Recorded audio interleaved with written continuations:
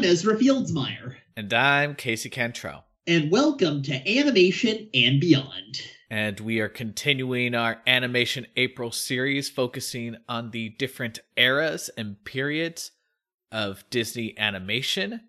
And on this episode, we are talking about the experimental age. That's right, where a lot of their films weren't as successful because Pixar was doing big and successful movies, but however, a few of them were critically and financially successful, like the older previous movies. I think in the last episode you referred to this, some people call this Disney's second dark age, and in a lot of ways I think it was a more unsuccessful period of Disney's history than the previous dark age, but we'll get more into that in a second. For now, let's answer last week's trivia question, which was: The Little Mermaid ends with a happy ending, where Ariel marries Prince Eric. But Hans Christian Andersen's original story had a much darker ending. How did the original story end? The main character, who was not named Ariel, who didn't have a name in the original story, sadly turned to sea foam. And that's actually not an uncommon thing when you see these fairy tale adaptations where the original fairy tale was much, much darker than the adaptation. Yeah, like a lot of Grimm's fairy tales are very different from these versions we know, especially the Disney versions. Yeah, and that's kind of where the term Disney-fied comes from, where it's the idea that you take perhaps dark material and sort of make it fluffy. Okay, so that was the answer to last week's trivia question. Stick around to the end of the episode for this week's trivia question. For now, let's get started on our feature presentation.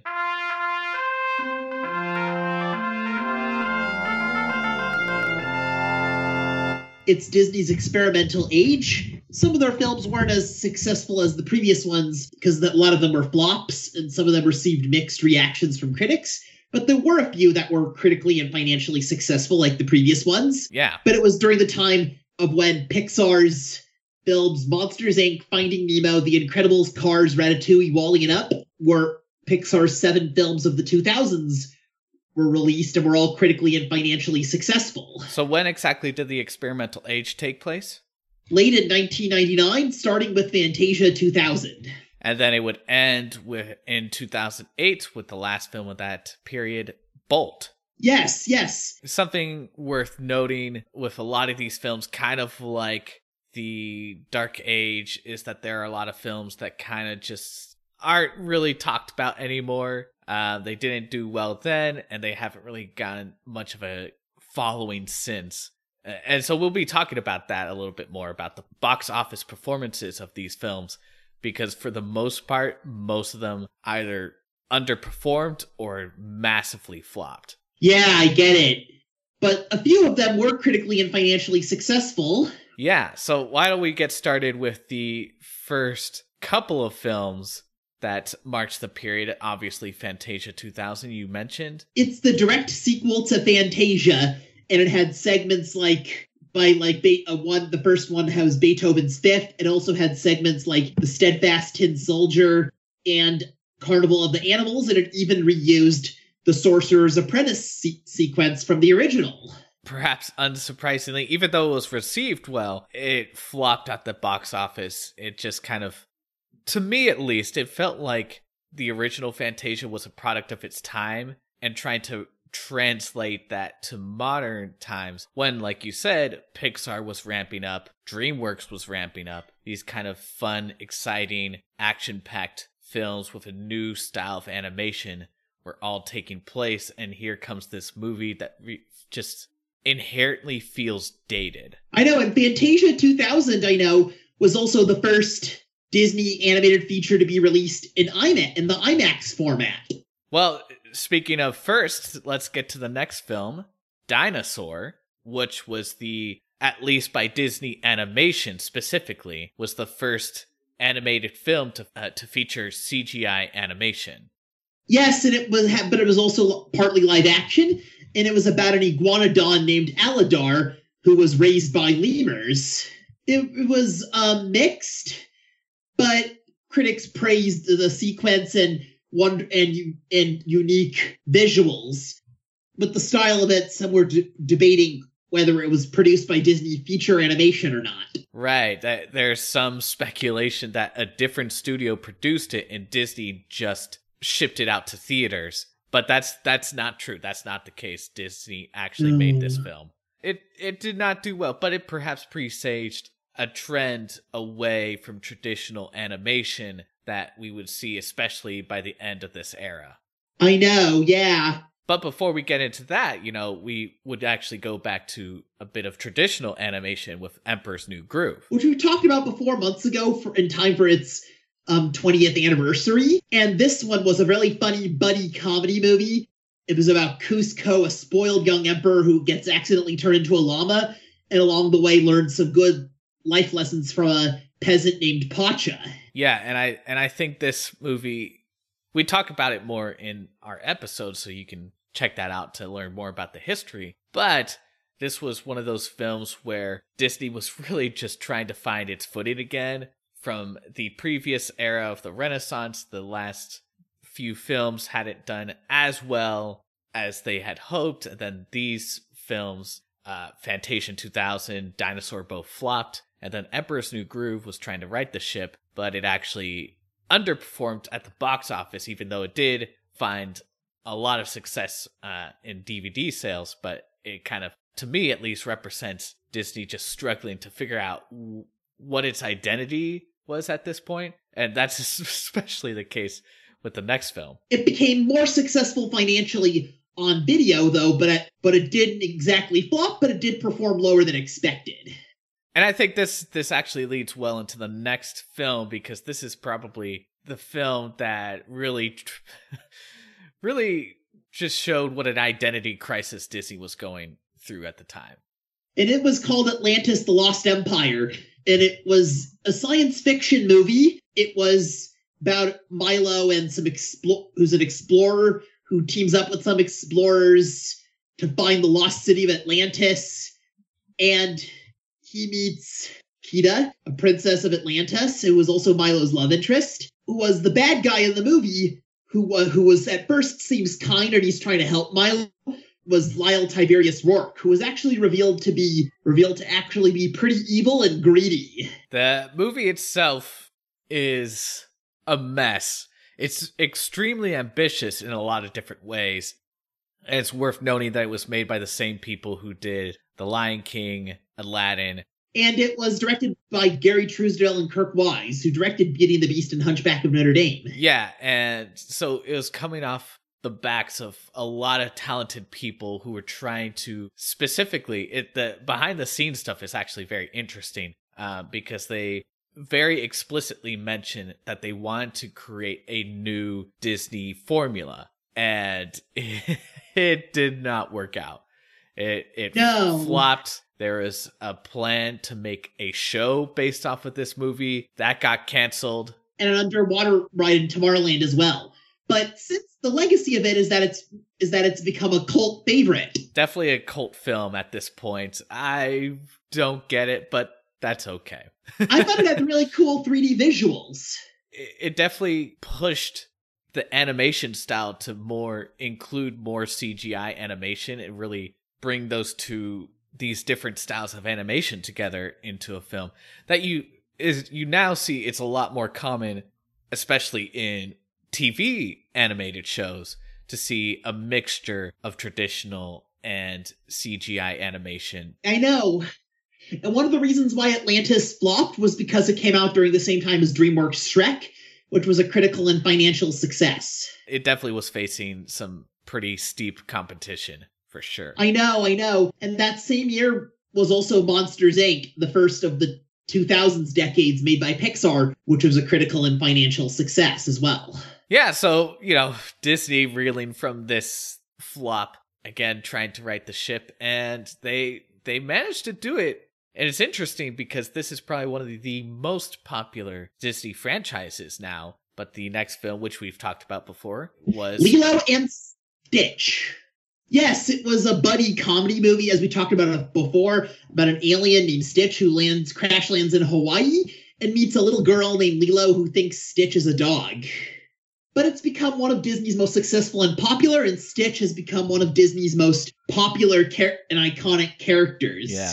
So riding high on that success, Disney then made Treasure Planet. Which was a science fiction retelling of Robert Louis Stevenson's Treasure Island. It took place in the future, far away future, and it was favorably received by critics. But not so much by audiences who just did not see this movie. And it kind of spelled the end of something that Atlantis was trying to start. And a sci-fi era, and it was not a big success like its previous film Lilo and Stitch was. Right.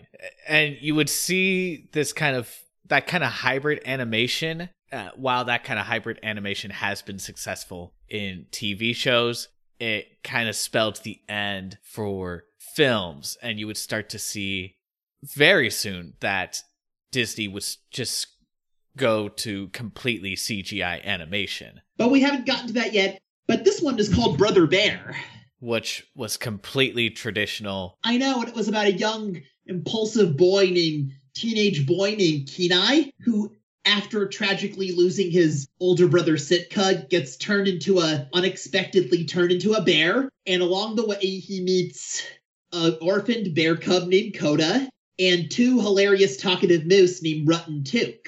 And this film was successful, but kind of like a lot of the films from this era that had even some success, it really didn't achieve that same iconic status as you saw from the Renaissance era. Like, it didn't have the same big, huge, massive success of, like, The Lion King. At least it just didn't resonate. And maybe that's just personal bias, because when we were kids, like, The Lion King for me was the movie that I would always watch as a kid. Brother Bear came kind of at a different period in our lives, so maybe that's part of it, but I also just think that it didn't really resonate the same way with people like Lion King or Aladdin or Beauty and the Beast. I know that Brother Bear, though, was also the third and final animated feature of Disney to be made at the Disney's Florida unit at MGM Studios, now known as Hollywood Studios, in Walt Disney World. Yeah, so this period is marked by a lot of transition, as we'll see, especially as we get into the next period, but that's for the next episode. But we have a few more movies to talk about here. This one was Home on the Range, which was a Western comedy movie. And it flopped really bad. But it was a musical like most of the Disney Renaissance films, but it had music that was no match for older films like The Lion King, Beauty and the Beast, or Aladdin. It's also interesting because you told me an interesting fact about this movie. I know it was the last animated feature that was hand-drawn until Princess and the Frog in 2009 that started the revival era. And so, obviously, leading to the next film, given that this was the last hand-drawn animated film of this era, we get Chicken Little. Yes, and it was a modern and clever, hilarious retelling of the classic fable, Chicken Licken, or Chicken Little or Henny Penny. Yeah, this film, it sparked some success, and it was Disney's first to be entirely computer animated. Yeah, but again, kind of like Brother Bear, it just didn't really reach that iconic status and drive a lot of success for Disney. No, but it was cool, it was in 3D, it was funny, was financially successful at the box office. And I think it's more interesting in just how it sets the scene for the upcoming era and the films that we would get in the next decade. I know, but after Chicken Little, which came out over a year later, was Meet the Robinsons, which was also fully computer animated. Their second fully computer animated film that is to be made by Disney Animation, and it was loosely based on the children's picture book A Day with Wilbur Robinson by William Joyce. It was about a 12-year-old boy named Lewis who's an orphan, and he's looking for a family. But then one day he meets a cool kid from the future named Wilbur Robinson, and then he goes to the future and meets a weird but wacky and funny and cool family called the Robinsons. I know that this film, though, was favorably received from critics and did well at the box office and was at least more successful than its previous film, Chicken Little. I think was the first to be that John Lasseter was involved with. Yeah, to be clear, John Lasseter was the longtime CEO of Disney Animation. I think he retired last year, I want to say. I don't know the exact dates. And Lasseter would have a lot of success going into the next decade as the leader of Disney, but there were some growing pains for him, for sure. But we have the last film of the era. And that one was Bolt, which was about a dog who was a TV star who thought his superpowers on TV were real until he ended up in the real world where his best friend was a preteen girl actress named Penny. And John Travolta voiced the titular main character, Bolt. And when Bolt ended up all the way into the real world, he meets an impatient yet helpful cat named Mittens and a hamster named Rhino, who happens to be his biggest fan. And it was Disney's first film to be both critically and financially successful since Lilo and Stitch. Yeah. And so, Ezra, what would you say? Because again, this period of time was called, has been called by some people Disney's second dark age. Because some of their films flopped, for like in some ways, like The Black Cauldron did. So what would you say are some interesting takeaways looking ahead at what we know now and what we'll discuss next week? There were some hits and misses. Like some films were forgettable, but some films were more memorable and more successful critically and financially, and some matched the success of their earlier and later films, and some didn't. And it's interesting to look at what bits and pieces Disney picked from the films that were successful and how they brought those into the future, into our modern day age. Bolt is what Disney had to make before making bigger and more successful movies like Tangled, Frozen, Princess and the Frog, and Wreck-It Ralph. Which we will be discussing those films next week in the last of our Animation April series, so be sure to stick around for that.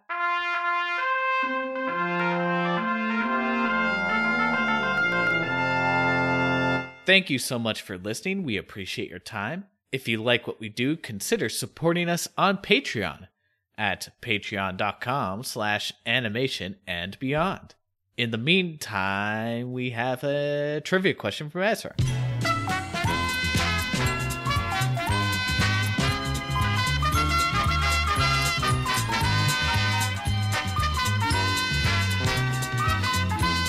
In 2006, Disney released a new animated film, but it wasn't actually made by Disney. What is the name of that movie? Okay, so if you know the answer, give us a shout on Facebook or send us an email at animationandbeyond@gmail.com. Thank you for listening, and we'll see you on the next episode of Animation and Beyond. Bye! See you later.